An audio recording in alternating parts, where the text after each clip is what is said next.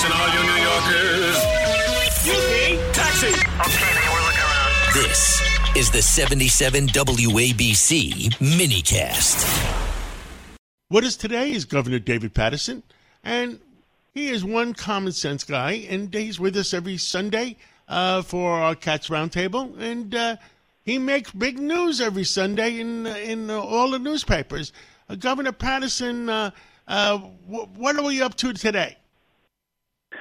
Well, amid the issues of the ongoing war between Israel and Hamas and the presidential debates that were held in the Republican Party this week, and just a number of other things that are causing New Yorkers to feel caution, was an FBI report, I believe, that came out last Tuesday, stating that there has never been a time where there has been more possibility of attacks against Americans on American soil. There have been times when there were threats against the Jewish community and threats against the Black community and, just threats against the government itself. But all these things seem to be happening simultaneously. And it gives me a moment of pause because I remember when the ship, the Cole, was attacked, I believe in 1998, and we had a big event in Lower Manhattan about it. And I, obviously was concerned, but I think back right before September 11th, there were other FBI reports talking about possible infiltration into this country of terrorist forces, and I think a lot of people just didn't listen to it, just didn't think it would happen. I, at the time of September 11th, really didn't know that much about Osama bin Laden. And boy, was that a wake-up call for all of us. And we sure don't need to go through this again.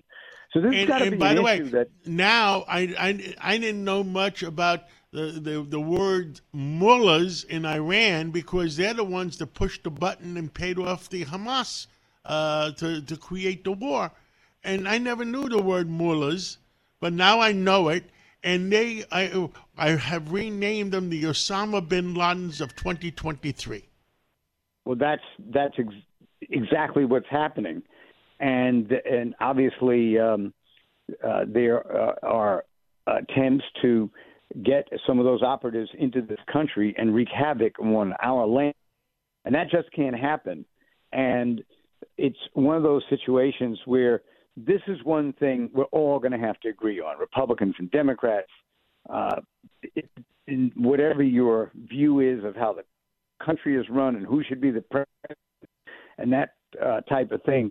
It was a report. It was, the national news services, CBS and NBC and ABC, they reported it, but they didn't seem to go much further than that. And I'm hoping that they will, because this is something that we've got to be very careful about. Still, we have in this country a democratic society. We may dispute elections and that kind of thing, but we all try to come together after they're over. We had that problem in 2000 with Al Gore running against President George W. Bush. And then we had again in 2020, of course, with Biden defeating Trump, and a lot of people didn't like the result of that. But it cannot be the catalyst for division in this country on this subject. It's just too serious. It's too dangerous. And it is obviously an idea that, think about Hamas. So they attack Israel. 50 countries in the first 2 hours from the UN come out telling Israel to exercise restraint. It would be as if somebody broke into your house and you start shooting back at them, and then the peacekeeping force tells you to come in and use restraint. I don't mean to trivialize the comparison, but what I'm just saying is this is really serious, and it's kind of under the radar. And I just wanted to use a little time this morning, if you didn't mind, John, to elevate it in our discussion as we move forward.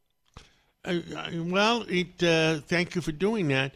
The other big subjects in New York during the holiday season, it looks like the MTA is moving forward with congestion pricing, which will create more disaster for our city. And you live in the inner city like I do in Manhattan, and we both live here.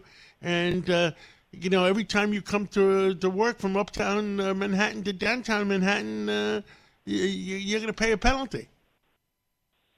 You know, it's kind of interesting because I was very supportive of this plan when it was first brought up in 2008 by Mayor Bloomberg.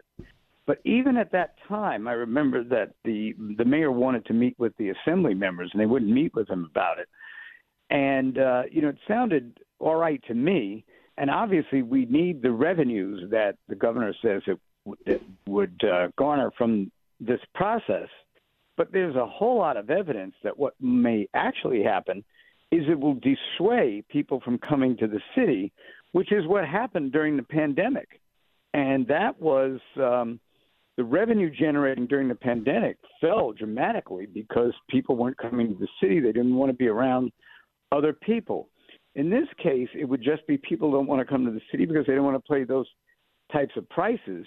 And while they're talking about, Mayor Adams is talking about ways to allow some entities such as school buses and taxis to be able to have a lower price.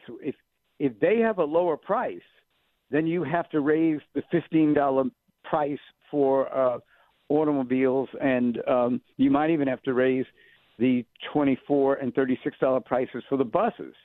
So and they're going to charge, and Governor, they're going to charge a lot of money on the trucks. So every truck that gets delivered to supermarkets or drugstores, the consumer is going to end up paying.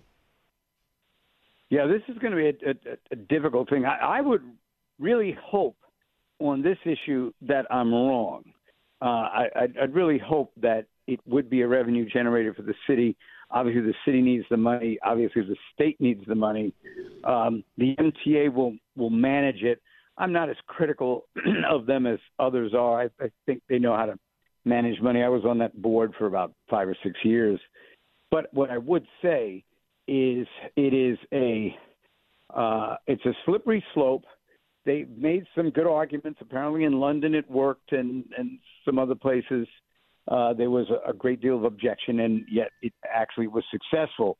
But I think around this metropolitan area, with people coming from New Jersey into the city every day and people coming from Connecticut into the city every day regularly, that this is I really respect the MTA and the governor for moving forward, because there's a great deal of almost hostility to this plan. And, I like that they're fighting for what they believe is right, but it is a very slippery slope. Last thing, Governor, crime. All the politicians are telling people crime is down, arrests are down. But that's a technicality. The arrests are down because the police officers are not making the arrests, because it becomes a bureaucratic nightmare. They're filling out paperwork, and the person is not going to jail. I mean, this situation that we read about in San Francisco and Chicago, where people were going into drugstores and smashing the glass, the casings where the supplies were, and just walking out, and the police stood by and weren't able to do anything because they were being told not to interfere. There's just a general change in what we all once believed was the right thing to do. So, for instance, when I think the best time for Israel to have really gone after Hamas was directly after they were attacked. In other words, they should have just emptied the arsenal on Hamas at that time, because the more there was a discussion about it, the more they were dissuaded from doing what they needed to do. And similarly, on the lower frequencies, when you think about crime going on in the city right now, and in Manhattan, there are drugstores that are now closing. You won't even be able to find a place to fill your prescriptions.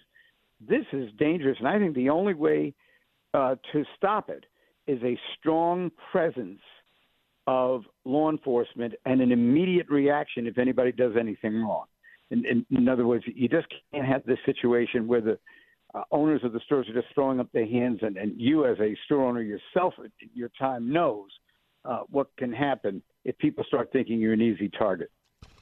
Governor, one last question. I mean, Commissioner Sewell said to us, and I think you might have been there that day, where if we took 3,300 criminals, repeat criminals, off the streets permanently. And some of them are not curable because they have like 10 arrests, 11 arrests, 12 arrests. Then New York City will be back to the New York City me and you love. It's amazing that it's actually such a low number of people, and this is a good thing, that it's a low number of people that resort to this type of violence and theft and individual attacks on New Yorkers.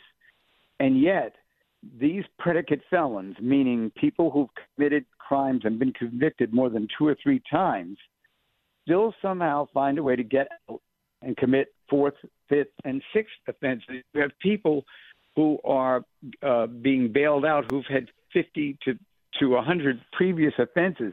How could you have 100? Where would you find the time to get arrested 100 times in the city? And that's, I think, really what has to be addressed, is that there's a certain period of time, and I opposed this years ago, I'll admit that, where the Governor Pataki's idea of three strikes and you're out. Look, if we had to compromise and make it 5 strikes and we're out, we'd be a whole lot better than we are today. 100%. I think the overall problem, John, is people are losing their faith that their government and their law enforcement can protect them. 100% correct. Governor David Paterson, I look forward to continuing this discussion. Thank you for calling in this Sunday morning, and we'll catch up again real soon. Thank you, John.